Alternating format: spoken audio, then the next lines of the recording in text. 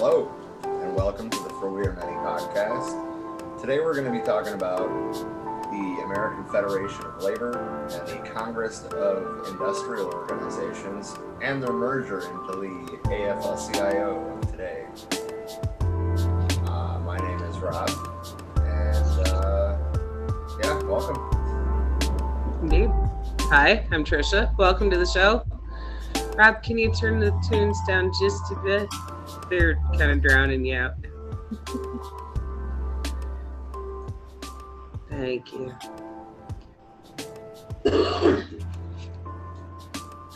So, I guess happy Wednesday, everybody. If you missed it, yesterday we did our first part of our Revolutionary Left Book Club series on the Communist Manifesto. Monday we had a pretty wonderful current events stream, and I know we posted it late, but yesterday I also posted last week's Black Panther Party stream, so if you've got some stuff to catch up on, then, feel free to take the time to do it.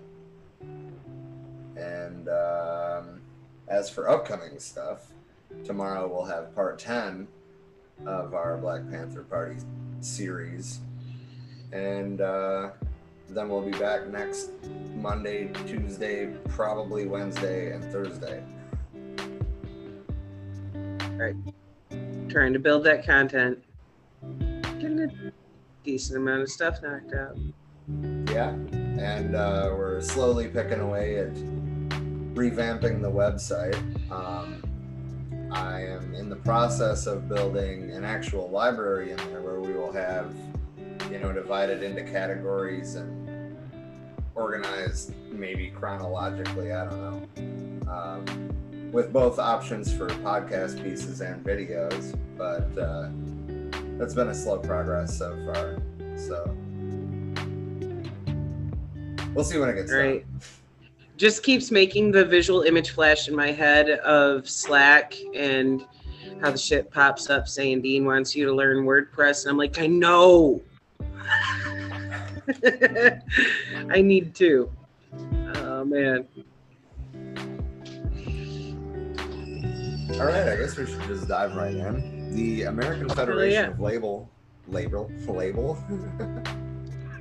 The American Federation of Labor was a national federation of labor unions in the U.S. founded in Columbus, Ohio. Hey, something decent came out of Ohio. Who would have thought?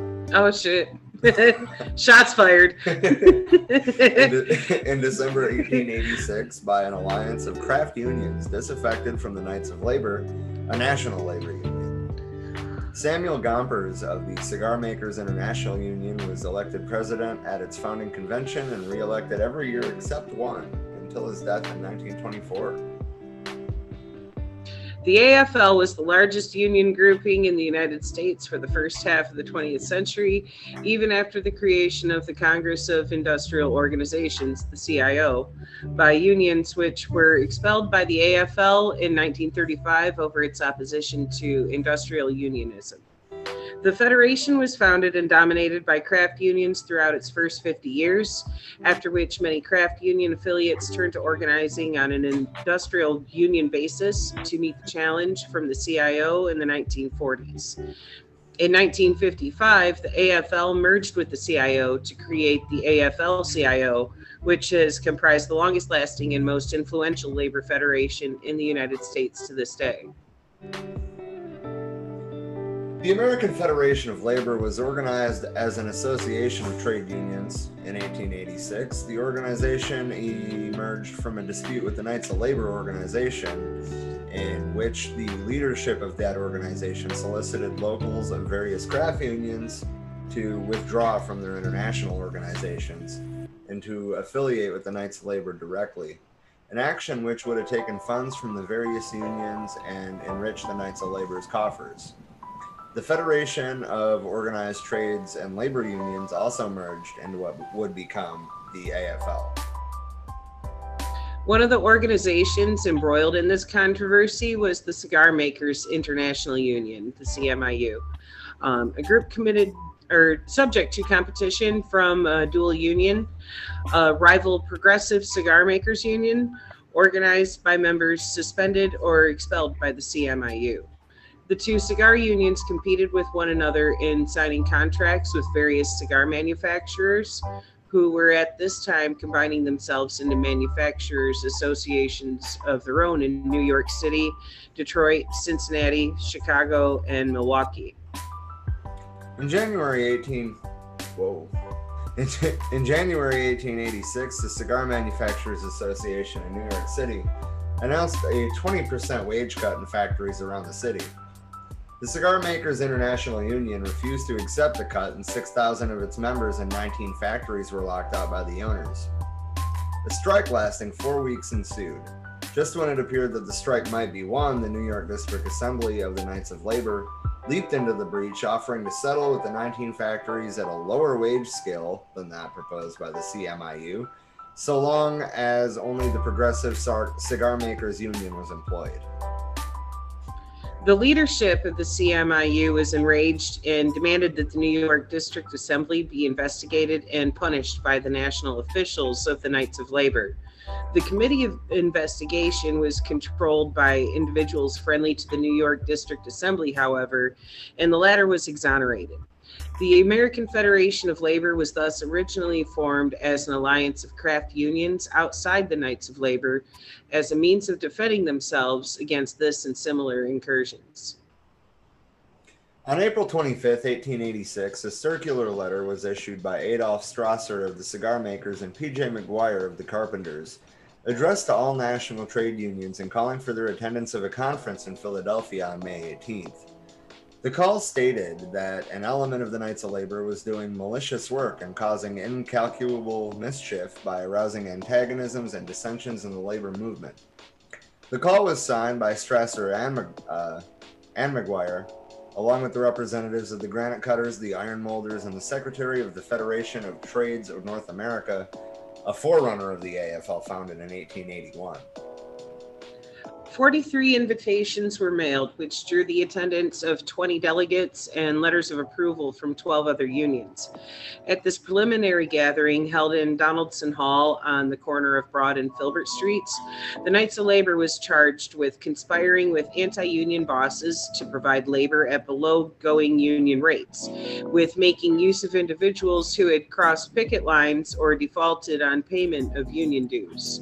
The body authored a treaty to be presented to the forthcoming May 24th, 1886 convention of the Knights of Labor, which demanded that they cease attempting to organize members of international unions into their own assemblies without permission of the unions involved, and that the Knights of Labor organizers violating this provision should suffer immediate suspension. Sounds like a lot of bureaucratic bullshit, to be real about it. Yeah. Yes, indeed. For its part, the Knights of Labor considered the demand for the parceling of the labor movement into narrow craft-based fiefdoms, I think, to be anathema, a violation of the principle of solidarity of all workers across craft lines. Negotiations with the dissident craft unions were nipped in the bud by the governing General Assembly of the Knights of Labor. However, with the organization's Grandmaster workman, Terence V. Powderly, that should seem like a familiar name from the Knights of Labor piece, refusing to enter into serious discussions on the matter. The actions of the New York District Assembly of the Knights of Labor were upheld. So just to remind everybody, Terence Powderly was the anti-strike guy that was in charge of the Knights of Labor, so it's understandable where this tension came from. Right. Convinced that no accommodation with the leadership of the Knights of Labor was possible, the heads of the 5 labor organizations which issued the call for April 1886 Conference issued a new call for a convention to be held on December 8th, 1886 in Columbus, Ohio, in order to construct an American Federation of Alliance of all national and international trade unions. 42 delegates representing 13 national unions and various other local labor organizations responded to the call, agreeing to form themselves into an American Federation of Labor. Revenue for the new organization was to be raised on the basis of a per capita tax of its member organization set at the rate of 1/2 cent per member per month, or 6 cents per year. Wow. That was cheap. Right? Well, in today's money. Right, fair. Back then, that had a lot of spending power. Fair. Governance of the organization was to be by annual conventions, with one delegate allocated for every 4,000 members of each affiliated union.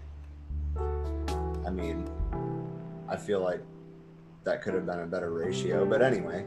The founding convention voted to make the president of the new federation a full-time official at a salary of $1,000 per year. And Samuel Gompers of the Cigar Makers International Union was elected to the position. Gompers would ultimately be re-elected to the position by annual conventions of the organization for every year minus one, until his death nearly 4 decades later. That's some pretty good staying power. Right? He must have totally had their support and been doing the right shit to hold it for that long. Wow. Right. Although the founding convention of the AFL had authorized the establishment of a publication for the new organization, Gompers made use of the existing labor press to generate support for the position of the craft unions against the Knights of Labor. Powerful opinion makers of the American labor movement, such as the Philadelphia Tocsin, Haverhill Labor, the Brooklyn Labor Press, and the Denver Labor Inquirer, granted Gompers space in their pages, in which he made the case for the unions against the attacks of employers, quote, all too often aided by the Knights of Labor. And that really shows what kind of reactionary organization the Knights of Labor was under Powderly, and that's exactly why they disintegrated under Powderly. Mm-hmm. Headway was made in the form of endorsement by various local labor bodies. Some assemblies of the Knights of Labor supported the cigar makers' position and departed the organization. As I was just saying, they disintegrated. In Baltimore, 30 locals left the organization, while the membership of the Knights in Chicago fell from 25,000 in 1886 to just 3,500 in 1887. Factional warfare broke out. Yeah, right. Factional warfare broke out in the Knights of Labor, with Terence Powderly blaming the organization's travails on radicals in its ranks, while those opposing Powderly called for an end to what they perceived as autocratic leadership. That's what I would call it too. Yeah, you know? Right. And I mean, Terence Powderly blaming the organization's problems on radicals is just absolutely ridiculous. But all those radicals, you know, went to the AFL. Right. To continue to actually fight for some workers' rights. Right. Yeah, it's your turn, my bad. In the face of the steady disintegration of its rival, the fledgling American Federation of Labor struggled to maintain itself, with the group showing very slow and incremental growth in its first years, only cracking the 250,000 member mark in 1892. The group from the outset concentrated upon the income and working conditions of its membership as its almost sole focus. The AFL's founding convention declaring, quote, higher wages and a shorter workday to be preliminary steps towards great and accompanying improvements in the condition of the working people. Participation in partisan politics was avoided as inherently divisive, and the group's constitution was structured to prevent the admission of political parties as affiliates.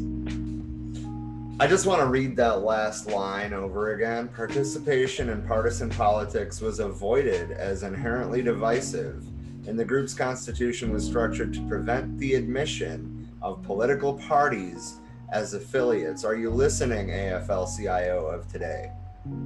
Right. Because when you let that stuff distract you away from focusing on the rights of the workers, then you're fucking up.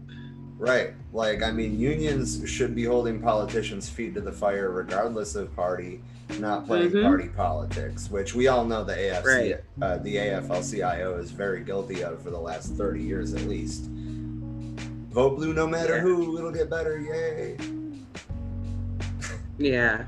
I'm sorry. Until you get to upper management. That's all the people who proudly wear hourly on their shoulder, you know. The salaried ones probably tend to vote a lot more Republican leaning. Right.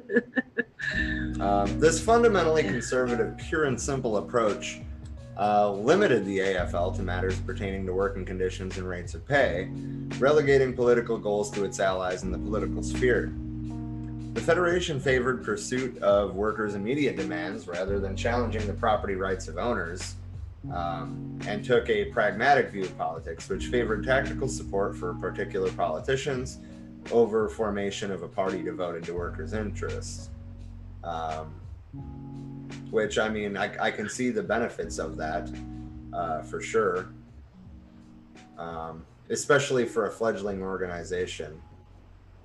You know, like, I mean, if somebody is fighting for what you, as a union, agree with, then that's one thing. But, you know, you're not bringing these politicians to your union meetings and, like, giving them influence in the union. And I think that that's what that was designed to do, was to prevent, you know, unions from being a shill for a political party. Right, because as you can even see there, that absolutely does create that divisiveness that they wanted to prevent. Because now look at what's happening right now, just even across the board when it comes to the seldom few manufacturing jobs we do have here left today. You've got them playing party politics where the upper management is voting one way and the hourly people voting another way, instead of them coming together and actually, you know, putting, like you said, the feet of both sides of politicians, you know, to the fire, both Republicans and Democrats. Like, nope. And when you get down to it, this next part right here really, like, summed that up there about them being so pro-capitalism. That goes to support what we've already been saying before about either way to really get on the left, that starts with anti-capitalism. So let's not pretend like Democrats and Republicans are too far apart. Right. But it caused divisiveness amongst those workers where they're no longer, you know, working together for everyone's benefit. We see shit happening all the time with people fucking each other on contracts. Anyway, I digress. It's a frustrating point. But this next line is exactly why I've always been more of a fan of the IWW as opposed to a big mainstream union like the AFL-CIO. The AFL's leadership believed the expansion of the capitalist system was seen as the path to betterment of labor, an orientation making it possible for the AFL to present itself as what one historian has called, quote, the conservative alternative to working class radicalism. And what that says to me is Stockholm syndrome of the working class. Yeah. That's exactly what they're trying to avoid when they're setting up those rules. Anyway, the AFL faced its first major reversal when employers launched an open shop movement in 1903, designed to drive unions out of construction, mining, longshore, and other industries. Membership in the AFL's affiliated unions declined between 1904 and 1914 in the face of this concerted anti-union drive, which made effective use of legal injunctions against strikes, court rulings given force when backed with the armed might of the state. At its November 1907 convention in Norfolk, Virginia, the AFL founded the future North America's Building Trades Unions as Department of Building Trades. So I want to point out, though, in relation to the IWW and where this all fits into the grand American labor story, is 1904 is when this anti-union drive started. And you want to know when the IWW formed? 1905. Yeah. And I think that says a lot about where the union stood, even early on, as a form of working class solidarity. Ever the pragmatist, Gompers argued that labor should, quote, reward its friends and punish its enemies in both major parties. However, in the 1900s decade, the two parties began to realign, with the main faction of the Republican Party coming to identify with the interests of banks and manufacturers, while a substantial portion of the rival Democratic Party took a more labor-friendly position. While not precluding its members from belonging to the Socialist Party or working with its members, the AFL traditionally refused to pursue the tactic of independent political action by the workers in the form of the existing Socialist Party or the establishment of a new Labor Party. After 1908, the organization's tie to the Democratic Party grew increasingly strong. So, just to sum that up, as the Socialist Party was growing and gaining public support, the AFL straight up avoided it. Right. I mean, it refused to pursue independent political action by the workers in the Socialist Party. Like, I think that says I think that's another thing that speaks volume. Right. Volumes. Absolutely. Jesus, yes. I can't talk today. Plural. Smoke another one? Was that an excellent smoke break? It's all good. Mine was too, but you know. Anywho, some unions within the AFL helped form and participated in the National Civic Federation. The National Civic Federation was formed by several progressive employers who sought to avoid labor disputes by fostering collective bargaining and, quote, responsible unionism. Labor's participation in the Federation, at first tentative, created internal division within the AFL Socialists, who believed the only way to help workers was to remove large industry from private ownership, i.e. seize the means of production. That sounds familiar. Right. Denounce labor's efforts at cooperation with the capitalists at the National Civic Federation. Again, Marxist. We're getting somewhere. But the AFL nonetheless continued its association with the group, which declined in importance as the decade of the 1910s drew to a close. Which, I mean, I also want to point out, you know, like, what was going on. The AFL, obviously being pro-capitalism, was pro-World War I, and the Socialist Party was like, fuck no. Right. But that speaks volumes there too, as far as like they were more interested in the profit that they could make from war by converting production lines over to producing shit for warfare instead of for like cars. We saw a lot of that around here. The GM plant around the corner produced tanks, you know. Right. But anyway. So I'm gonna jump ahead a little bit, not by much. I mean, honestly, it's the same ballpark time frame we're talking about. But World War I, speaking of, towards the beginning of World War I, the AFL was against prohibition. It was viewed as a cultural right of the working class to drink.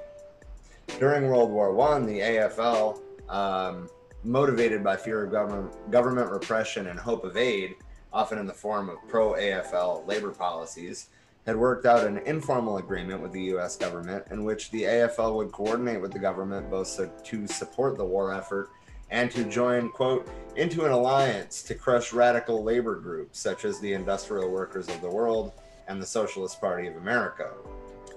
Just to plug them, we already have pieces on both the Industrial Workers of the World and the Socialist Party of America. The Socialist Party one would be Eugene Debs after the Pullman strike, part 2. Yeah. We just did that one a couple weeks ago. Yep. So, yeah. After the war in 1919, Lucy Robbins Lang approached Gompers to get the approval of the AFL to support amnesty for political prisoners in the United States.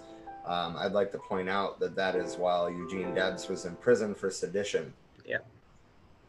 The initial resolution did not pass the National Convention of the AFL that year.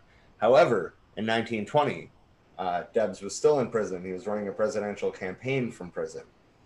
After enlisting the help of lawyer Morris Hillquit, the resolution passed and the AFL became involved in petition for the release of prisoners who had been convicted under wartime emergency laws, such as the Sedition Act of 1918. Lang would go on to become the executive secretary of the Amnesty Committee for the AFL.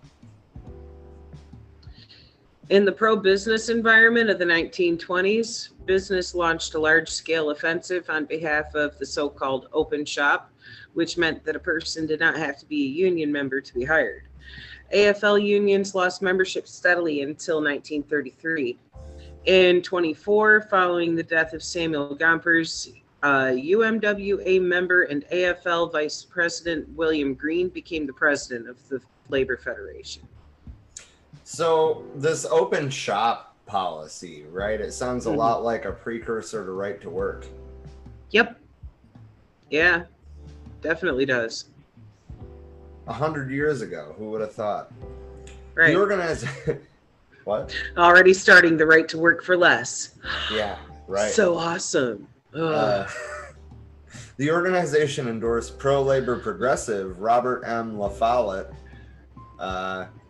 if I said that right, I don't know, in the 1924 presidential election. He only carried his home state of Wisconsin. I need to see who he is really quick. So, Robert M. La Follette, if I'm saying that right, ran under the banner of the Progressive Party in 1924. The party advocated positions such as government ownership of railroads and utilities, cheap credit for farmers, the outlawing of child labor, stronger laws to help labor unions, more protection of civil liberties, an end to American imperialism in Latin America, and a referendum before any president could lead the nation into war. So, I mean, you know, obviously he's not far left, but he's definitely center left for sure. Right.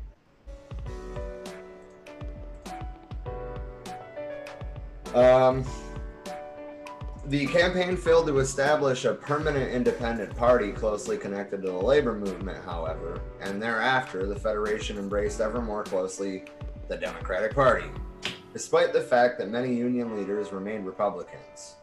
Herbert Hoover in 1928 won the votes of many Protestant AFL members.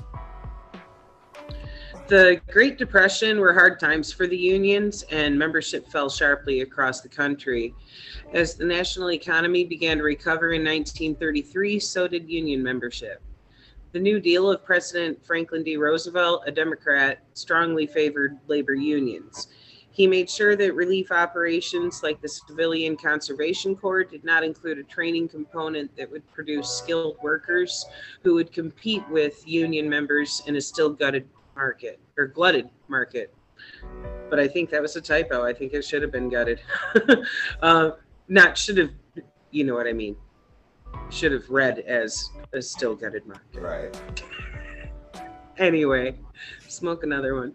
The major legislation was the National Labor Relations Act of 1935, called the Wagner Act. It greatly strengthened organized unions, especially by weakening the company unions that many workers belonged to. It was to the members' advantage to transform a company union into a local of an AFL union, and thousands did so, dramatically boosting the membership. The Wagner Act also set up to the National Labor Relations Board, which used its power to rule in favor of unions and against the companies. However, the NLRB was later taken over by leftist elements who favored the CIO over the AFL. In the early 1930s, AFL President William Green, who was president 1924 to 1952, experimented with an industrial approach to organizing the automobile and steel industries. The AFL made forays into industrial unionism by chartering federal labor unions, which would organize across an industry and be chartered by the Federation, not through existing craft unions, guilds, or brotherhoods. As early as 1923, the AFL had chartered federal labor unions, including 6 newswriter locals that had formerly been a part of the International Typographical Union. However, in the 1930s, the AFL began chartering these federal labor unions as an industrial organizing strategy. The dues in these FLUs, or federal labor unions, were kept intentionally low to make them more accessible to low-paid industrial workers. However, these low dues allowed the internationals and the Federation to deny members of FLUs voting membership at conventions. Well, that's fucked up. In 1933, Green sent William Collins to Detroit to organize automobile workers into a federal labor union. That same year, the workers at the Westinghouse plant in East Springfield, Massachusetts, members of Federal Labor Union 81476, struck for recognition. In 1933, the AFL received 1,205 applications for charters for federal labor unions, 1,006 of which were granted. By 1934, the AFL had successfully organized 32,500 auto workers using the Federal Labor Union model. Most of the leadership of the craft union internationals that made up the Federation advocated for the FLUs to be absorbed into existing craft union internationals, and for these internationals to have a supremacy of jurisdiction. At the 1933 AFL convention in DC, John Frey of the Molders and Metal Trades pushed for craft union internationals to have jurisdictional supremacy over the FLUs. The Carpenters, headed by William Hutchinson, and the IBEW also pushed for FLUs to turn over their members to the authority of the craft internationals between 1933 and 35. In 1934, 100 FLUs met separately and demanded that the AFL continue to issue charters to unions organizing on an industrial basis independent of the existing craft union internationals. In 1935, the FLUs representing auto workers and rubber workers both held conventions independent of the craft union internationals. By the 1935 AFL convention, Green and the advocates of traditional craft unionism faced increasing dissension led by John L. Lewis of the coal miners, Sidney Hillman of the Amalgamated, David Dubinsky of the garment workers, Charles Howard of the ITU, Thomas McMahon of the textile workers, and Max Zaritsky of the hat, cap, and millinery workers, in addition to the members of the FLUs themselves. Lewis argued that the AFL was too heavily oriented towards traditional craftsmen and was overlooking the opportunity to organize millions of semi-skilled workers, especially those in industrial factories that made automobiles, rubber, glass, and steel. In 1935, Lewis led the dissenting unions in forming a new Congress for Industrial Organization, the CIO, within the AFL. Both the new CIO industrial unions and the older AFL crafts unions grew rapidly after 1935. In 1936, union members enthusiastically supported Roosevelt's landslide re-election. Proposals for the creation of an independent labor party were rejected. So I just want to point out, I suppose, that Roosevelt's actions, the New Deal, the National Labor Relations Board, the National Labor Relations Act, all of this was designed to keep capitalism in power by giving concessions to the workers. Yep. and the AFL played a key part in that. Right. They literally did what, the Democratic Party is still very well known for, of starting from a compromised position there already when it comes to the things that they were calling for. Right. I don't think there's too much more really that we need to go into pertaining to the AFL in terms of a chronological thing. But I do want to talk about some of the problems that there was in the AFL. Racism. Early on, the AFL admitted basically anybody.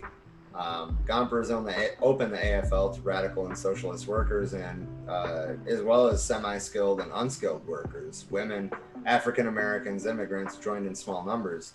But by the 1890s, they only organized skilled workers and craft unions and became an organization of mostly white men. Surprise. They preached egalitarianism, but they actively discriminated against black workers. In 1901, the AFL lobbied Congress to reauthorize the 1882 Chinese Exclusion Act. That's fucked. Yeah. Sexism. In most ways, the AFL's treatment of women paralleled its policy towards black workers. That says enough right there.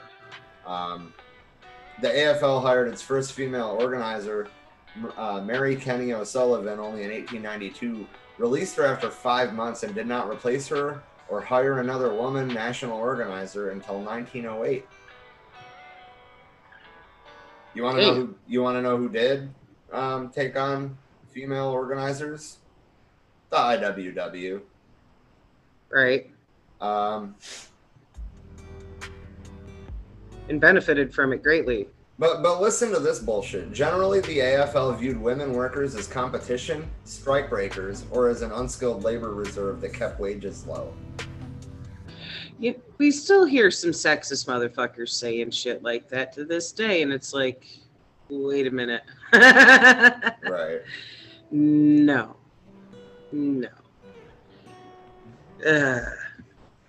Before diving too far down that rabbit hole, I digress. But that type of shit pisses me off, because it's like women never should have been precluded from any of this, Right. So listen to this political action shit. Though Gompers had contact with socialists, and such as AFL co-founder Peter J. McGuire, the AFL adopted a philosophy of, quote, business unionism that emphasized unions' contribution to businesses' profits. That emphasized unions' contribution to businesses' profits and national economic growth. I mean, that says all you really need to know. Right. Employers discovered the efficacy of labor injunctions, first used with great effect by the Cleveland, as in President Grover Cleveland, administration during the Pullman strike in 1894. While the AFL sought to outlaw yellow dog contracts to limit the court's power to impose government by injunction and to obtain exemption from the antitrust laws that were being used to criminalize labor organizing, the courts reversed what few legislative successes the labor movement won. And I think that shows one of the design, well, I can't really call it a design flaw. Our system is working exactly as it is designed, and that's the problem. Right. They saw a personal benefit there in limiting themselves as unions from the fucking start there, going against their own better good. And sadly, that's something still too common when it comes to their contracts. Yeah. The AFL's pessimistic attitude towards politics did not, on the other hand, prevent affiliated unions. So let me finish the sentence, from pursuing their own agendas. There we go. So, okay, they didn't block affiliated unions from doing shit, but they did make the affiliated unions pay them dues to not do anything that the affiliated unions still had to do. I mean, I think that they show over and over and over again that their interest isn't really in defending labor. Their interest is in Right. protecting businesses' profits. Yeah. That being said, I don't think that there's really anything else in the AFL that we need to go over, so we can talk a little bit more about, well, a lot of it more probably, about the CIO and why it formed. Because it largely formed as a breakaway from the AFL, which is funny since they ended up re-merging 20 years later. But Right. the CIO, or Congress of Congress of Industrial Organizations, was a federation of unions that organized workers in industrial unions in the United States and Canada from 1935 to 55, as I said, 20 years later. Created in 1935 by John L. Lewis, who was part of the United Mine Workers, it was originally called the Committee for Industrial Organization, but changed its name in 1938 when it broke away from the AFL. It also changed names because it was not successful with organizing unskilled workers with the AFL. The CIO supported Franklin D. Roosevelt and the New Deal Coalition and was open to African Americans. Both the CIO and its rival, the AFL, grew rapidly during the Great Depression. The rivalry for dominance was bitter and sometimes violent. The Congress for Industrial Organization was founded on November 9, 1935, by 8 international unions belonging to the AFL. In its statement of purpose, the CIO said that it had formed to encourage the AFL to organize workers in mass production industries along industrial union lines. The CIO failed to change AFL policy from within. On September 10, 1936, the AFL suspended all 10 CIO unions, 2 more had joined in the previous year. In 1938, these unions formed the Congress of Industrial Organizations as a rival labor federation. Section 504 of the Taft-Hartley Act of 1947 required union leaders to swear that they were not communists, which many CIO leaders refused to do. In 1965, the Supreme Court struck down this part of the law as unconstitutional. Well, no shit, I'm actually surprised they struck it down, but no shit, it's unconstitutional. In 1955, the CIO rejoined the AFL, forming the new entity known as the American Federation of Labor - Congress of Industrial Organizations, or the AFL-CIO. The CIO was born out of a fundamental dispute within the United States labor movement over whether and how to organize industrial workers. The 8 union chiefs who founded the CIO were not happy with how the AFL was unwilling to work with America's manufacturing combines.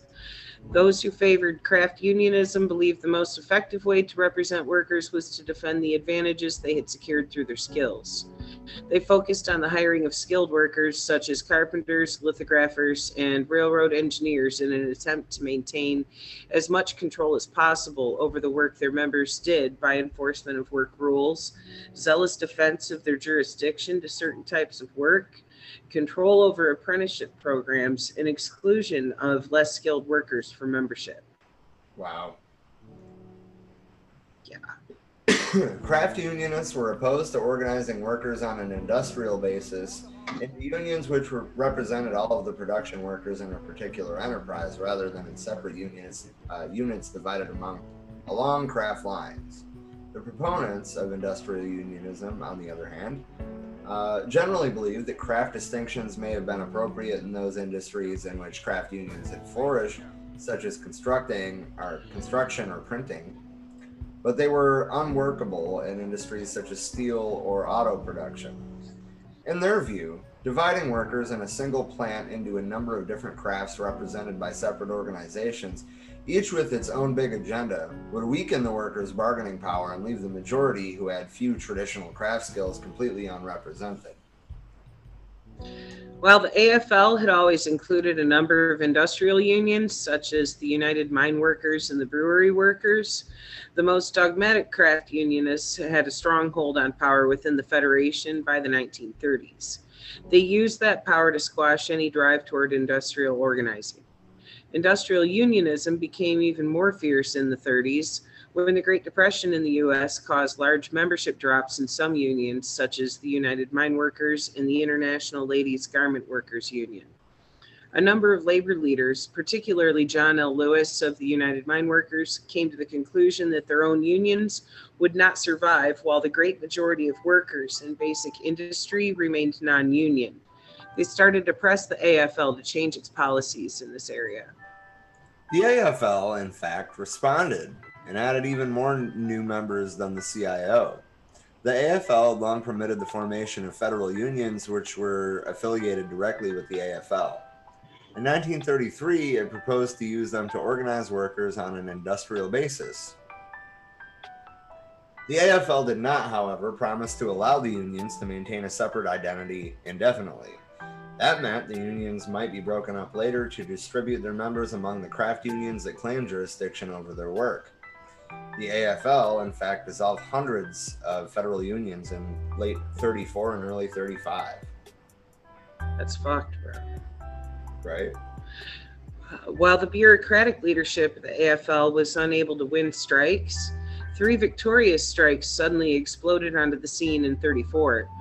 These were the Minneapolis Teamsters strike of 1934, the leadership of which included some members of the Trotskyist Communist League of America, the 1934 West Coast Longshore strike, the leadership of which included some members of the Communist Party USA, and the 1934 Toledo Auto Light strike, which was led by the American Workers' Party.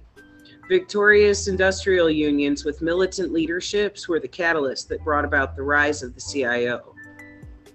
The AFL authorized organizing drives in the automobile, rubber, and steel industries at its convention in 34, but gave little financial support or effective leadership to those unions. The AFL's timidity succeeded only in making it less credible among the workers that it was supposedly trying to organize. That was especially significant in those industries such as auto and rubber, in which workers had already achieved some organizing success at great personal risk. The dispute came to a head at the AFL's convention in Atlantic City in 1935. On October 19th, the closing day of the convention, William Hutchison, the president of the United Carpenters, made a slighting comment about a rubber worker who was delivering an organizing report. Lewis responded that Hutchison's comment was small potatoes, and the 6'3" Hutchison replied, "I was raised on small potatoes, that is why I'm so small." After some more words, during which Hutchison called Lewis a vile name, Lewis punched Hutchison. The 2 men collapsed the table and fell on the floor throwing punches. The incident helped cement Lewis's image in the public eye as someone willing to fight for workers' right to organize. Literally. It's like, you gotta buy one, get one free sale. Catch both hands. Amen to that.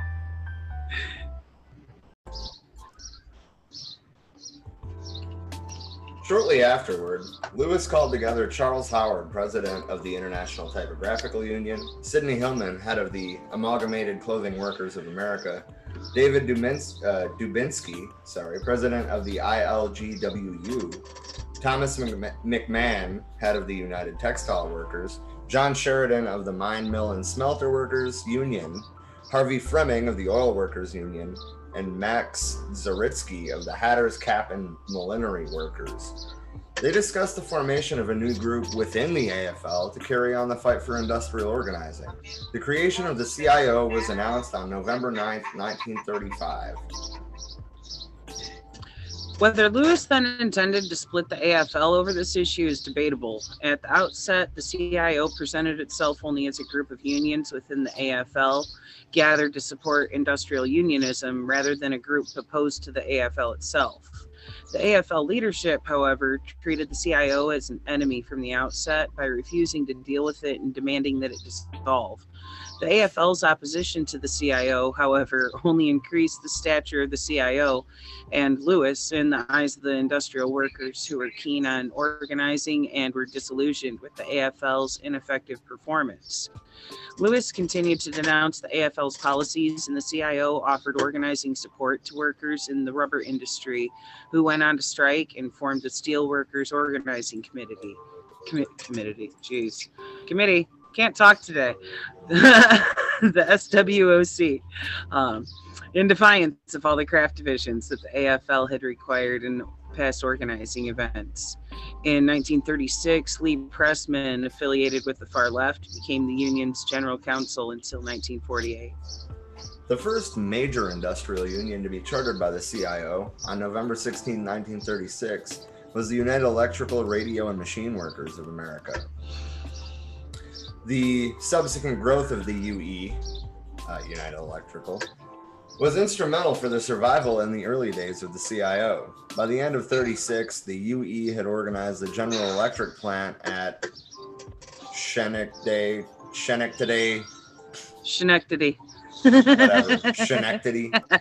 New York, yeah. And the UE went on to organize 358 more local unions with contracts covering over 600,000 workers at 1,375 plants.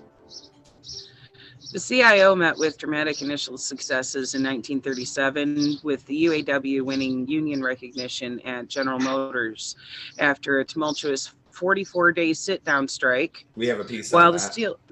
Yes, we do. That happened right here in Flint.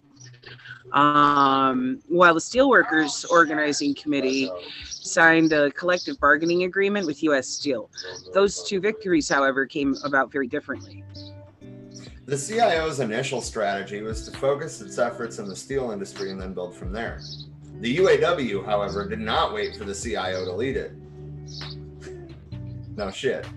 Instead, having built up a membership of roughly 25,000 workers by gathering in federal unions and some locals from rival unions in the industry, the union decided to go after GM, the largest car maker of them all, by shutting down its nerve center, the production complex in Flint, Michigan. The Flint sit-down strike was a risky and illegal enterprise from the outset. The union was able to share its plans with only a few workers because of the danger that spies employed by GM would alert management in time to stop it, yet needed to be able to mobilize enough to seize physical control of GM's factories. The union, in fact, not only took over several GM factories in Flint, including one that made the dies necessary to stamp automotive body parts, and a companion facility in Cleveland, but held on to those sites despite repeated attempts by the police and the National Guard to retake them, and court orders threatening the union with ruinous fines if it did not call off the strike. So I want to take this moment to kind of like maybe encourage people to go listen to our piece on the Flint sit-down strike. These workers literally fought off the fucking National Guard with bolts. Mm-hmm. Yeah, bolts can make a significant impact. Yeah. So, I mean, you know, like if that intrigues you, maybe go check out our piece on the Flint sit-down strike. Great. While Lewis played a key role in negotiating the one-page agreement that ended the strike with GM's promise to recognize the UAW as the exclusive bargaining representative of its employees for a 6-month period, UAW activists, rather than the CIO staff, led the strike. The organizing campaign in the steel industry, by contrast, was a top-down affair. Lewis, who had a particular interest in organizing the steel industry, Jesus Christ, because of its important role in the coal industry. I just did it again. What the hell is industry? Industry, where UMW members worked, dispatched hundreds of organizers, maybe of whom were his past political opponents or radicals drawn from the communist-led unions that had attempted to organize the industry earlier in the 1930s to sign up members. Lewis was not particularly concerned with the political beliefs of his organizers so long as he controlled the organization. He once famously remarked, when asked about the Reds and the SWOC staff, "Who gets the bird, the hunter or the dog?" Wow. Damn. The SWOC signed up thousands of members and absorbed a number of company unions at U.S. Steel and elsewhere, but did not attempt the sort of daring strike that the UAW had pulled off against GM. Instead, Lewis was able to extract a collective bargaining agreement from U.S. Steel, which had previously been an implacable enemy of unions. Yeah, try spitting that one out. Jeez. By pointing to the chaos and loss of business that GM had suffered by fighting the UAW. The agreement provided for union recognition, a modest wage increase, and a grievance process. CIO unions signed multi-year contracts, often complicated and long, with GM, U.S. Steel, and other corporations in order to minimize strikes and also to make sure employers took care of the work process. The CIO also won several significant legal battles. Haag versus Committee for Industrial Organization, 307 U.S. 496 of 1939, arose out of events in late 1937. Jersey City, New Jersey, Mayor Frank Boss Haag had used the city ordinance to prevent labor meetings in public places and stop the distribution of literature pertaining to the CIO's cause. District and circuit courts ruled in favor of the CIO. Haag appealed to the U.S. Supreme Court, which held in 1939 that Haag's plan on political meetings violated the First Amendment right to freedom of assembly. Yep. The UAW was able to capitalize on its stunning victory over GM by winning recognition at Chrysler and similar smaller manufacturers. It then focused its organizing efforts on Ford, sometimes battling company security forces, as at the Battle of the Overpass on May 26, 1937. At the same time, the UAW was in danger of being torn apart by internal political rivalries. Homer Martin, the first president of the UAW, expelled a number of the union organizers who had led the Flint sit-down strike and other early drives on charges that they were communists. Oh man, there goes that Red Scare bullshit. You know, in some cases, such as Wyndham Mortimer, Bob Travis, and Henry Krause, those charges may have been true. In other cases, such as Victor Reuther and Roy Reuther, they're probably not. Those expulsions were reversed at the next convention of the UAW in 1939, which expelled Martin instead. Good. There's some fucking karma for him, you know. He took approximately 20,000 UAW members with him to form a rival union, known for a time as the UAW-AFL. The SWOC encountered equally serious problems.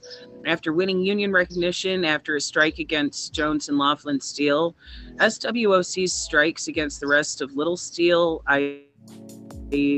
Bethlehem Steel Corporation, Youngstown Sheet and Tube, National Steel, Inland Steel, American Rolling Mills, and Republic Steel, those strikes failed. In spite of support from organizations like the Catholic Radical Alliance. And that right there, that name alone sounds like a walking conundrum. Anyway, the steelmakers offered workers the same wage increases that U.S. Steel had offered. In the Memorial Day massacre on May 30th, 1937, Chicago police opened fire on a group of strikers who had attempted to picket at Republic Steel, killing 10 and seriously wounding dozens. A month and a half later, police in Massillon, Ohio, fired on a crowd of unionists, resulting in 3 deaths when one union supporter failed to dim his headlights. Wow. After some time passed between the disputes of the AFL and CIO, the CIO began to grow larger as a union, and it printed its own newspaper. I think that's important, by the way. I don't think there's a lot of union publications anymore, and I think that there should be. Anyway, the newspaper featured articles that were written by big journalists, cartoons, and other political stories. The newspaper had spread to 40% of the CIO's members and had different stories for different areas. The CIO found organizing textile workers in the South even harder. As in steel, these workers had abundant recent firsthand experience of failed organizing drives and defeated strikes, which resulted in unionists being blacklisted or worse. In addition, The intense antagonism of white workers towards black workers and the conservative political and religious milieu made organizing even harder. Adding to the uncertainties for the CIO was its own internal disarray. When the CIO formally established itself as a rival to the AFL in 1938, renaming itself as the Congress of Industrial Organizations, the ILGWU and the Millinery Workers left the CIO to return to the AFL. Lewis feuded with Hillman and Philip Murray, his longtime assistant and head of the SWOC, over both of the CIO's own activities and its relations with the FDR administration. Lewis finally resigned as president of the CIO in 1941 after endorsing Wendell Willkie for president in 1940. The doldrums did not last forever. The UAW finally organized forward in 1941. The SWOC, now known as the United Steelworkers of America, won recognition in Little Steel in 41 through a combination of strikes and National Labor Relations Board elections in the same year. In addition, after the West Coast Longshoremen organized in the strike led by Harry Bridges in 1934, they split from the International Longshoremen's Association in 37 and formed the International Longshoremen's and Warehousemen's Union. The ILWU then joined the CIO. Bridges became the most powerful force within the CIO in California and the West. The Transport Workers Union of America, originally representing the subway workers in New York, also joined, as did the National Maritime Union, made up of sailors based on the East Coast, and the United Electrical, Radio, and Machine Workers. The AFL continued to fight the CIO, big surprise, forcing the National Labor Relations Board to allow skilled trades employees and large industrial factories the option to choose in what came to be called globe elections between representation by the CIO or separate representation by AFL craft unions. The CIO now also faced competition, moreover, from a number of AFL affiliates who now sought to organize industrial workers. Maybe they should have just listened to the CIO in the first place. The competition was particularly sharp in the aircraft industry, where UAW went head-to-head with the International Association of Machinists, originally a craft union of railroad workers and skilled trade employees. The AFL organizing drives provided even more success, and they gained new members fast or faster than the CIO. The unemployment problem ended in the United States with the beginning of World War II, as stepped up wartime production created millions of new jobs, and the draft pulled young men out. The war mobilization also changed the CIO's relationship with both employers and the national government. Having failed to ally with capitalist countries against fascism in the eves of World War II, in August of 1939, the Soviet Union signed a non-aggression pact with Nazi Germany, the Molotov-Ribbentrop Pact, which would later be broken by the Nazis. Many communists and Western parties repudiated this action and resigned their party membership in protest. American communists took the public position of being opposed to the war against Germany. The mine workers, led by Lewis, with a strong pro-Soviet presence, opposed Roosevelt's re-election in 1940 and left the CIO in 1942. After June of 41, when Germany invaded the Soviet Union, the communists became fervent supporters of the war and sought to end the wildcat strikes that might hurt war production. The CIO, and in particular the UAW, supported a wartime no-strike pledge that aimed to eliminate not only major strikes for new contracts, but also the innumerable small strikes called by shop stewards and local union leadership to protest particular grievances. That pledge did not, however, actually eliminate all wartime strikes. In fact, there were nearly as many strikes in 1944 as there had been in 1937. But those strikes tended to be far shorter and far less tumultuous than the earlier ones, usually involving small groups of workers over working conditions and other local concerns. The CIO did not, on the other hand, strike over wages during the war. In return for labor's no strike pledge, the government offered arbitration to determine the wages and other terms of new contracts. Those procedures produced modest wage increases during the first few years of the war, but over time not enough to keep up with inflation, particularly when combined with the slowness of the arbitration machinery. Yeah, even though the complaints from union members about the no strike pledge became louder and more bitter, the CIO didn't abandon it. The mine workers, by contrast, who did not belong to either the AFL or the CIO for much of the war, engaged in a successful 12-day strike in 1943. But the CIO unions, on the whole, grew stronger during the war. The government put pressure on employers to recognize unions to avoid the sort of turbulent struggles over union recognition of the 1930s, while unions were generally able to obtain maintenance of membership clauses, a form of union security, through arbitration and negotiation. Workers also won benefits such as vacation pay that had been available only to a few in the past, while wage gaps between higher skilled and less skilled workers narrowed. The experience of bargaining on a national basis while restraining local unions from striking also tended to accelerate the trend towards bureaucracy within the larger CIO unions. Some, such as the steelworkers, had always been centralized organizations in which authority for major decisions resided at the top. The UAW, by contrast, had always been a more grassroots organization, but it also started to try to rein in its maverick local leadership during these years. The CIO also had to confront deep racial divides in its own membership, particularly in the UAW plants in Detroit, where white workers sometimes struck to protest the promotion of black workers to production jobs.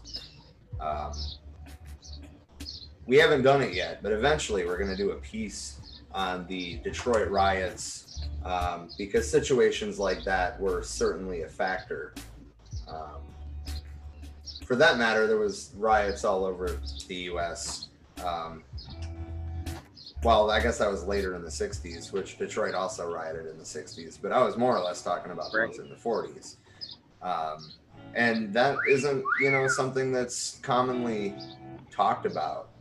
In fact, I didn't know any details about it until I lived in fucking Detroit. Surprise. All right. Found out a little bit of history of the city from the locals. Right. Anyway, it also worked on this issue in shipyards in Alabama, surprise, mass transit in Philadelphia, and steel plants in Baltimore. The CIO leadership, particularly those in more left unions such as the packing house workers, the UAW, the NMW, and the transport workers, undertook serious efforts to suppress hate strikes, to educate their membership, and to support the Roosevelt administration's tentative efforts to remedy racial discrimination in war industries through the Fair Employment Practices Commission. Those unions contrasted their relatively bold attack on the problem with the timidity and racism of the AFL. The CIO unions were less progressive in dealing with sex discrimination in wartime industry, which now employed many more women workers in non-traditional jobs. Some unions who had represented large numbers of women workers before the war, such as the UE and the food and tobacco workers, had fairly good records of fighting discrimination against women. Others often saw them as merely wartime replacements for the men in the armed forces. Wow. I mean, I guess to be fair, though, our society is still steeped in sexism and racism, so I guess it's not a surprise that it was more extreme 80 years ago than it is now. Right. They were still are, but back then they were very heavily pissed off about the fact that, oh my God, women in the workforce, they're taking our jobs. I'm willing to bet that most of the troops that were driving the tanks that these women were building didn't give a shit that they were built by women. I'm just fucking saying. Right. They were just thankful to have supplies coming in. Right. They don't give a shit about the shape of the genitals of who's building the shit. They just need their tanks. The end of the war meant the end of the no strike pledge and a wave of strikes as workers sought to make up the ground that they had lost, particularly in wages during the war. The UAW went on to strike against GM in November of 1945. The steelworkers, UE, and packing house workers struck in January of 46. Murray, as head of both the CIO and the steelworkers, wanted to avoid a wave of mass strikes in favor of high-level negotiations with employers, with government intervention to balance wage demands with price controls. That project failed, though, when employers showed that they were not willing to accept the wartime status quo, but instead demanded broad management rights clauses to reassert their workplace authority. While the new Truman administration proved unwilling to intervene on labor's side, and I don't know about you, but that totally makes my brain go to Cartman on South Park. I'll like, respect my authority. Right. The UAW took a False different sense of tack. authority. Right, exactly. Rather than involve the federal government, it wanted to bargain directly with GM over management issues, such as the prices it charges for its cars. And went on strike for 113 days over these and other issues. The union eventually settled for the same wage increase that the steelworkers and the UE had gotten in their negotiations. GM not only did not concede any of its managerial authority, but never even bargained over the UAW's proposals over its pricing policies. That's fucking unsurprising, but disappointing. And I think that this era is really when we started to see the corporatization or, you know, company buyout essentially of these unions, which I'm sure we're going to do a piece on that more specifically too at some point, but we'll see. Right, there's so much to delve into there, especially when it concerns how the unions started getting run in the same manner as our government, which has, of course, produced problems. Right. Who'd have thought?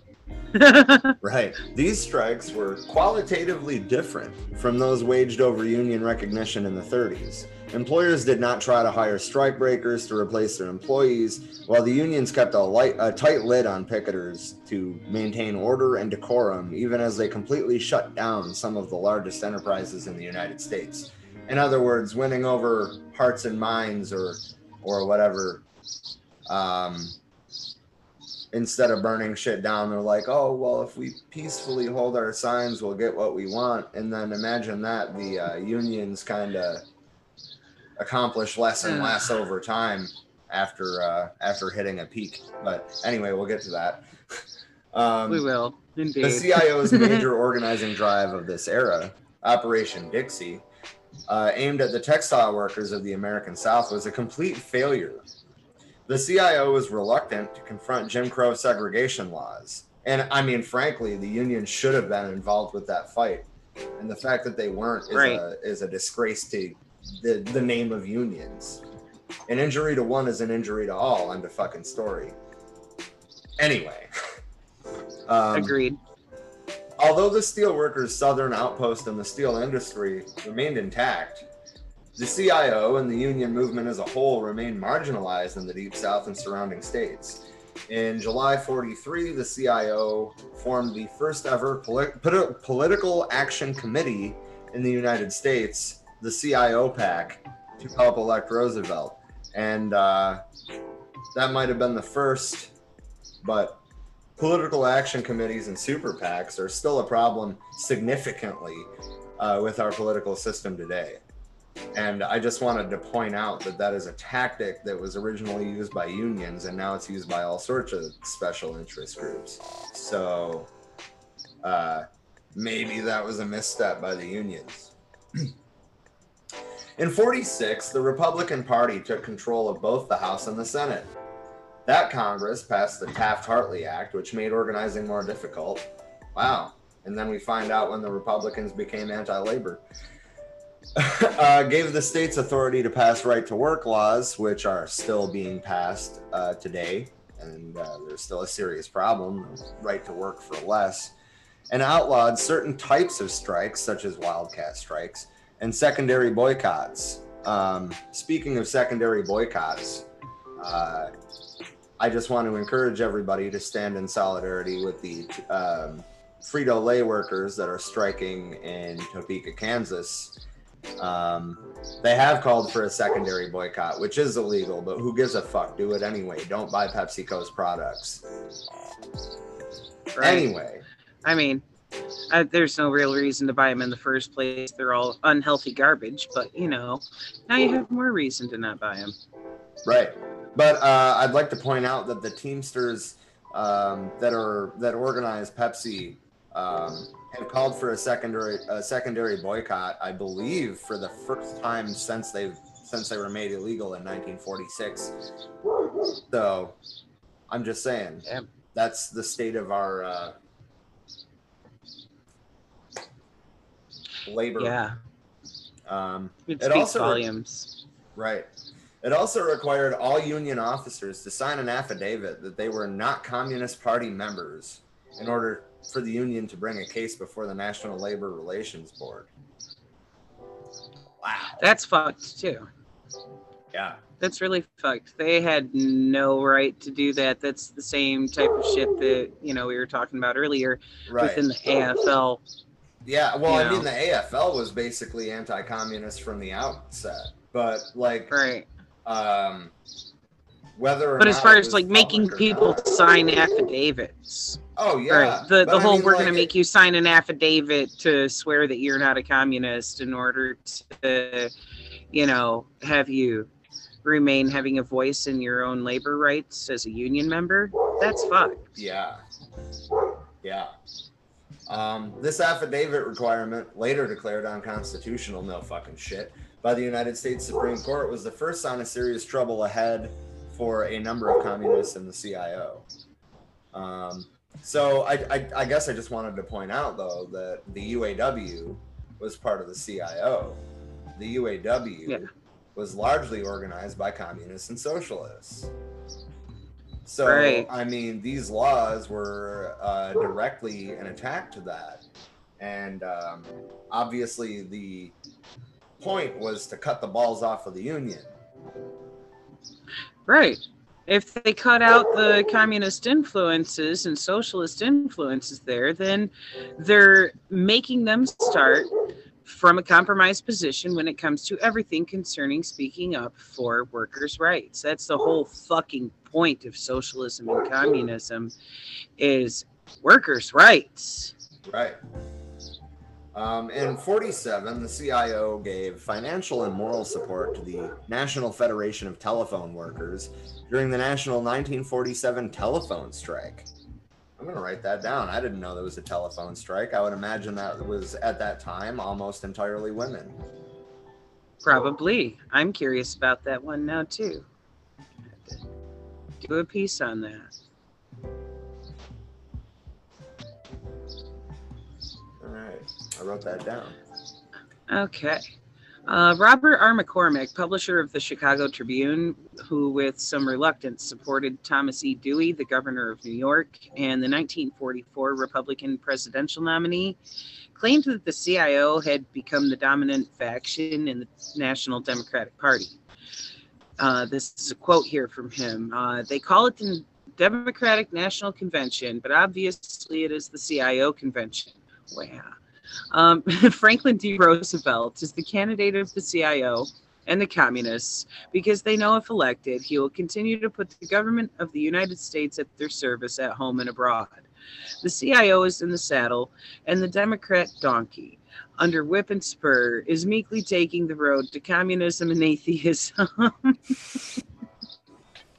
I can't even say that with a straight face. I mean, just for some context here, though, as Robert R. McCormick is going on this fucking rant, okay, about FDR being a communist. FDR took ideas from communists to prevent riots, but FDR was entirely focused on saving capitalism. Yeah, he was, if anything, a social dem, of wanting some basic support programs, but still being pro-capitalism as fuck, Right. But continuing his quote here, he'd said, everybody knows that Roosevelt is the communist candidate, but even the communists cannot be sure where their place will be if he wins. His purpose is to overthrow the Republic for his own selfish ambitions, but it is the duty of every American to oppose the great deceiver. But, oh my God. Yeah, wow. Fucking drama queen shit right there. There is a line that I want to reread because it's fairly relevant here. Everybody knows that Roosevelt is the communist candidate. He did get the support of a lot of communists by taking their ideas, and watering them down to prop up capitalism. But what it comes down to is that your average communist is going to support any improvement to the material conditions of the people, even if that means temporarily propping up capitalism. People were dying and they were sick of fucking seeing it. Right. The Taft-Hartley Act of 1947 penalized unions whose officers failed to sign statements that they were not members of the Communist Party. Many communists held power in the CIO unions, and few did so in the AFL, obviously. The most affected unions were the ILWU, the UE, the TWU, the United Public Workers, and the Fur and Leather Workers. Other communists held senior staff positions in a number of other unions. The leftists had an uneasy relationship with Murray while he headed the CIO. He mistrusted the radicalism of some of their positions and was innately far more sympathetic to anti-communist organizations such as the Association of Catholic Trade Unionists. He also believed, however, that making anti-communism a crusade would only strengthen labor's enemies and the rival AFL at a time when labor unity was most important. And I'd just like to point out, you can see right here the roots of where they tried to conflate religious views with their political ones and totally did it wrong, because if they were actually following Jesus's example, they would have been fucking hardcore socialists and communists, not pro-capitalists. But the fact that they tried to use that as a manner to manipulate the situation is inherently fucked, and you still see the results of it today. Yeah, absolutely.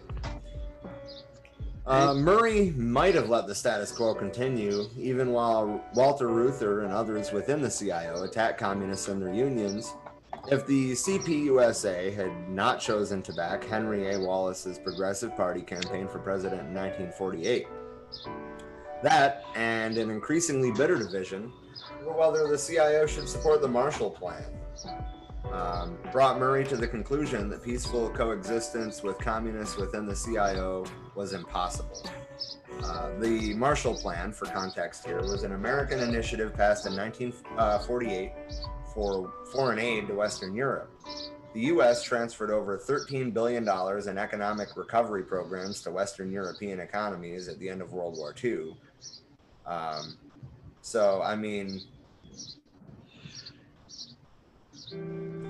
Basically, the argument probably would have been like, well, why can't we spend $13 billion in economic recovery programs here?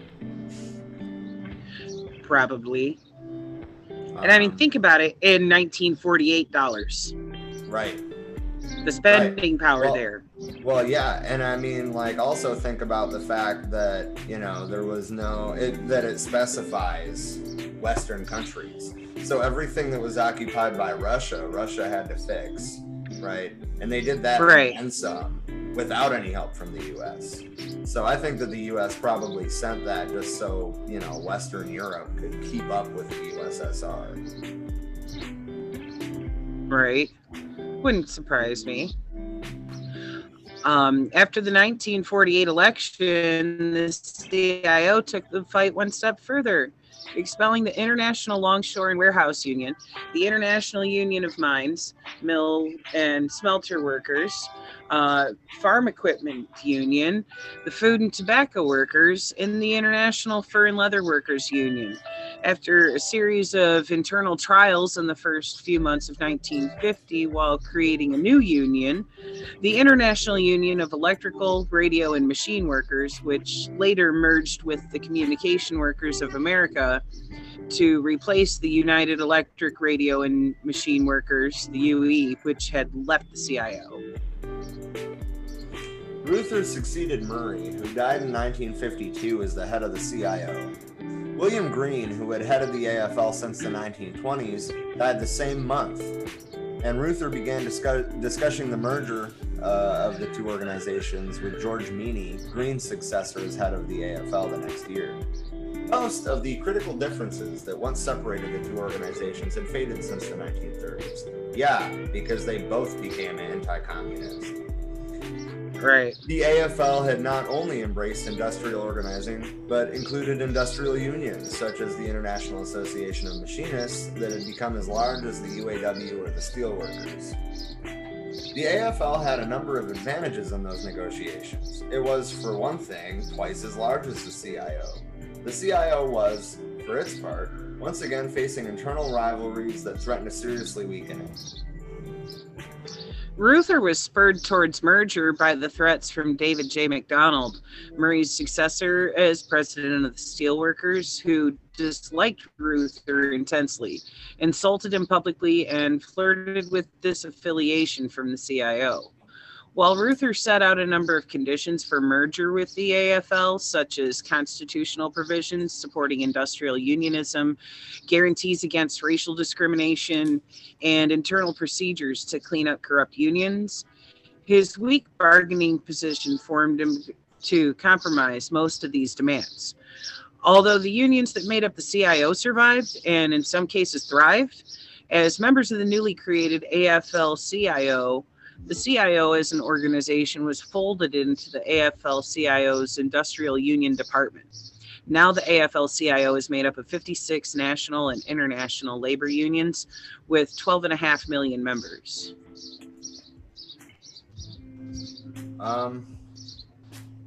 So then we're obviously into the merger at this point, so we'll talk a little bit about the AFL-CIO. As she just stated, it's a very big union at this point. They're behind a lot of the get out the vote campaigns in major elections. For example, in the 2010 midterms, it sent out 28.6 million pieces of mail. Members received a slate card with a list of union endorsements matched to the member's congressional district, along with a personalized letter from President Obama emphasizing the importance of voting. And I mean, I guess to be fair, I used to be a lot more optimistic about electoral politics as well, but like they're not doing anything in their community. They're not doing any real political work. They're just doing surface level feel good work. Right. That's the problem. And all talk and no action gets absolutely fuck all done. Right. It remains a major player on the liberal side of national politics. Okay, well, I mean, it says right there that they support capitalism. I mean, we're not talking about the dictionary definition of liberal. We're talking about the political definition of liberal. Right. With a great deal of activity in lobbying, it says grassroots organizing. And I'm not saying that some union affiliates don't do grassroots organizing, because they do. But the thing is, though, is that it all comes down to liberal organizations fundraising and recruiting for candidates. Who do those candidates, or what party do those candidates belong to? 9 times out of 10, it's not the Green Party or the People's Party. It's the Democratic Party. Yeah. So, I mean, they have built a coalition of alliances. The Working for America Institute started out as a department of the AFL-CIO. Established in 1958, it was previously known as the Human Resources Development Institute. John Sweeney renamed the department and spun it off as an independent organization in 1998 to act as a lobbying group, there's another fucking red flag, to promote economic development, develop new economic policies, and lobby Congress on economic policy. Now, the thing is the policies that they're promoting, do they actually help the working class, or do they help the people in power? And I'm not going to go down that rabbit hole. I'm just saying that you should look into that yourself. Right. So other organizations that are allied with the AFL-CIO include the Alliance for Retired Americans, Solidarity Center, Americans' Rights at Work, International Labor Communications Associations, Jobs with Justice, Labor Heritage Foundation, Labor and Working Class History Association, National Day Labor Organizing Network, United Students Against Sweatshops, Working America, Working for America Institute, and the Ohio Organizing Collaborative. The AFL was involved in the civil rights struggle very late on, honestly. So in 1961, MLK Jr. gave a speech titled "If the Negro Wins, Labor Wins" to the organization's convention in Florida. King hoped for a coalition between civil rights and labor that would improve the situation for the entire working class by ending racial discrimination. However, King also criticized the AFL-CIO for its tolerance of unions that excluded black workers. He said, "I would be lacking in honesty if I did not point out that the labor movement of 30 years ago did more in that period for civil rights than labor is doing today. Our combined strength is potentially enormous, but we have not used a fraction of it for our own good or for the needs of society as a whole." King and the AFL-CIO diverged further in 1967 when King announced his opposition to the Vietnam War, which the AFL strongly supported. The AFL-CIO endorsed the Civil Rights Act of 1964. So I guess what I want to point out here is that, they sure were quick to jump behind his peaceful vision, right? His vision of nonviolence. But they didn't get behind the Poor People's Campaign? Are you fucking kidding me? Doesn't surprise me.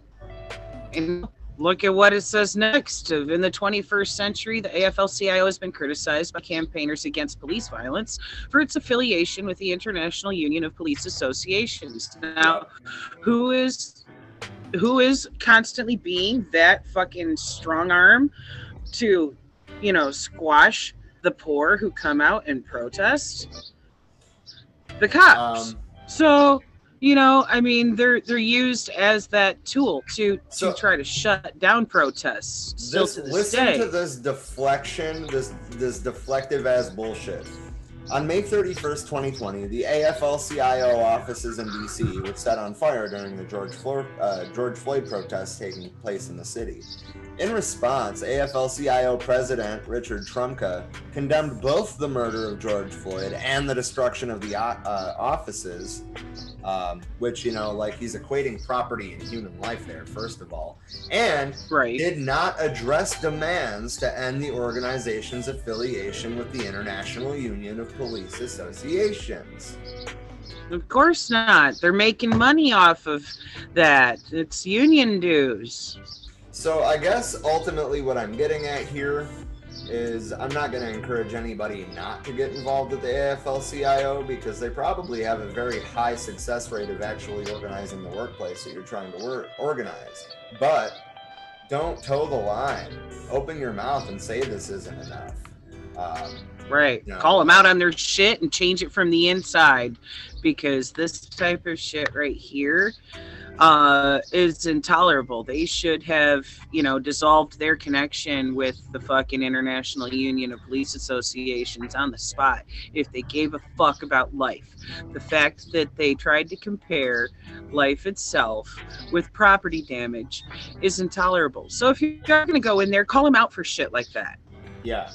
Or if you're already a member, call them out for the shit. Yeah. So it's unacceptable. There's just one more thing that I want to touch on before we, wrap this up. But in August 2013, the International Longshore and Warehouse Union disaffiliated from the AFL-CIO. And if I remember correctly, by the way, the ILWU is the main organization that was trying to organize Amazon workers, and I believe it was Alabama. Note that they went with the people that left the AFL-CIO instead of the AFL-CIO, even though they're a bigger, more powerful organization. What do they do with that power? The ILWU said that members of other AFL-CIO unions were crossing its picket lines, and the AFL-CIO did nothing to stop it. That's fucked. Yeah. The ILWU also cited the AFL-CIO's willingness to compromise on key policies such as labor law reform, immigration reform, and healthcare reform. The Longshoremen's Union said it would become an independent union. And I think Don't they're better blame 'em. off for it. And Yeah. I think that over time, as more and more people see that these liberalized unions don't do much for the working class, I think we're going to see more and more and more.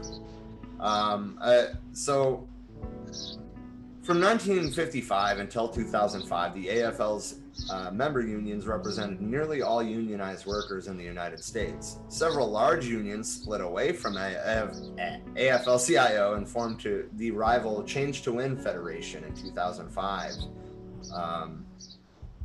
A number of those unions have since reaffiliated, and many locals of Change to Win are either part of or work with their local central labor councils. So I guess what we're seeing here is that when the AFL-CIO doesn't do what it needs to do, groups leave. And they might work with them in the future, you know, like, oh, hey, you're driving to organize this workplace, we'll support that. Well, no shit, that's called solidarity. Right. There needs to be accountability there of, like, if you want our support, then you need to get your shit together, ethically speaking. Yeah. And I think that we're going to see more of these affiliated unions ending their affiliations or stepping away from the AFL-CIO. I mean, shit, we're in the middle of a wildcat general strike right now. Right. Literally. But anyway, I don't know. That's about all I got on the AFL-CIO. It's more of the AFL than the CIO. Right. No they didn't mistake just about that. swallow it up. They have committed erasure of, you know, everything that the CIO was representative of when that group first split away from the AFL. Right. All right. Well, I guess I'd just like to point out, you know, you can join us tomorrow for our part 10 of the Black Panther Party series. And you can join us Monday for our current event stream, Tuesday for the Communist Manifesto piece, and next Wednesday will be the Emma Goldman piece, as well as obviously Thursday will be part 11 of the Black Panther Party series. So by all means, if you're interested, come back and we'll see you then. Is there anything you want to plug or want to briefly touch on before we wrap it up? Well, can you pop that page up that has all of our contact info on there? Our website is www.forwearemany.org. So you can always find us there regardless of getting silenced on other social media. On Facebook, we have the page as well as the education group and the mutual aid group. On Twitter, we are at For We Are Many 2. On Instagram, TikTok, and YouTube, you can find us at For We Are Many Podcast. And if you would like to support what we're doing, we can be found also at www.patreon.com/forwearemany. If you would like to participate, be on the panel, if you would like to write a column, if you would like to contribute video, anything along those lines, touch base with us at forwearemanypodcast@gmail.com or message us on Facebook. Speaking of podcasts, which is obviously the whole point of this whole thing, I wanted to point out that we had our second busiest week so far this last week on the podcast platforms, which, you know, just to start the list, I suppose, our we're on Anchor, Breaker, Google Podcasts, Apple Podcasts, Pocket Cast, Radio Public, and Spotify, as well as Castbox and Overcast and some other lesser known platforms as well. That's what's up. I've been digging it, seeing the stats you've been popping in the group chat. Yeah. Yeah. Building. Yeah, for sure. Our website, we had our 5th busiest week ever, but of course, it's going to take us some time to build back up. It took us time to build the first time, and then we dropped the ball on it. So right. We're getting back up to where we were in March and April there, so that's encouraging. And the podcast itself is performing more steadily week to week than it was even in April and May, or March and April. So yeah. There's definitely growth happening, and I would just want to thank everybody for being a part of it. Right. Thank you for watching. Thank you for sharing. If you have any ideas about things you would like to see us delve into, let us know, and we'll put that on the list of upcoming shows as well. Indeed. Thank you. Solidarity.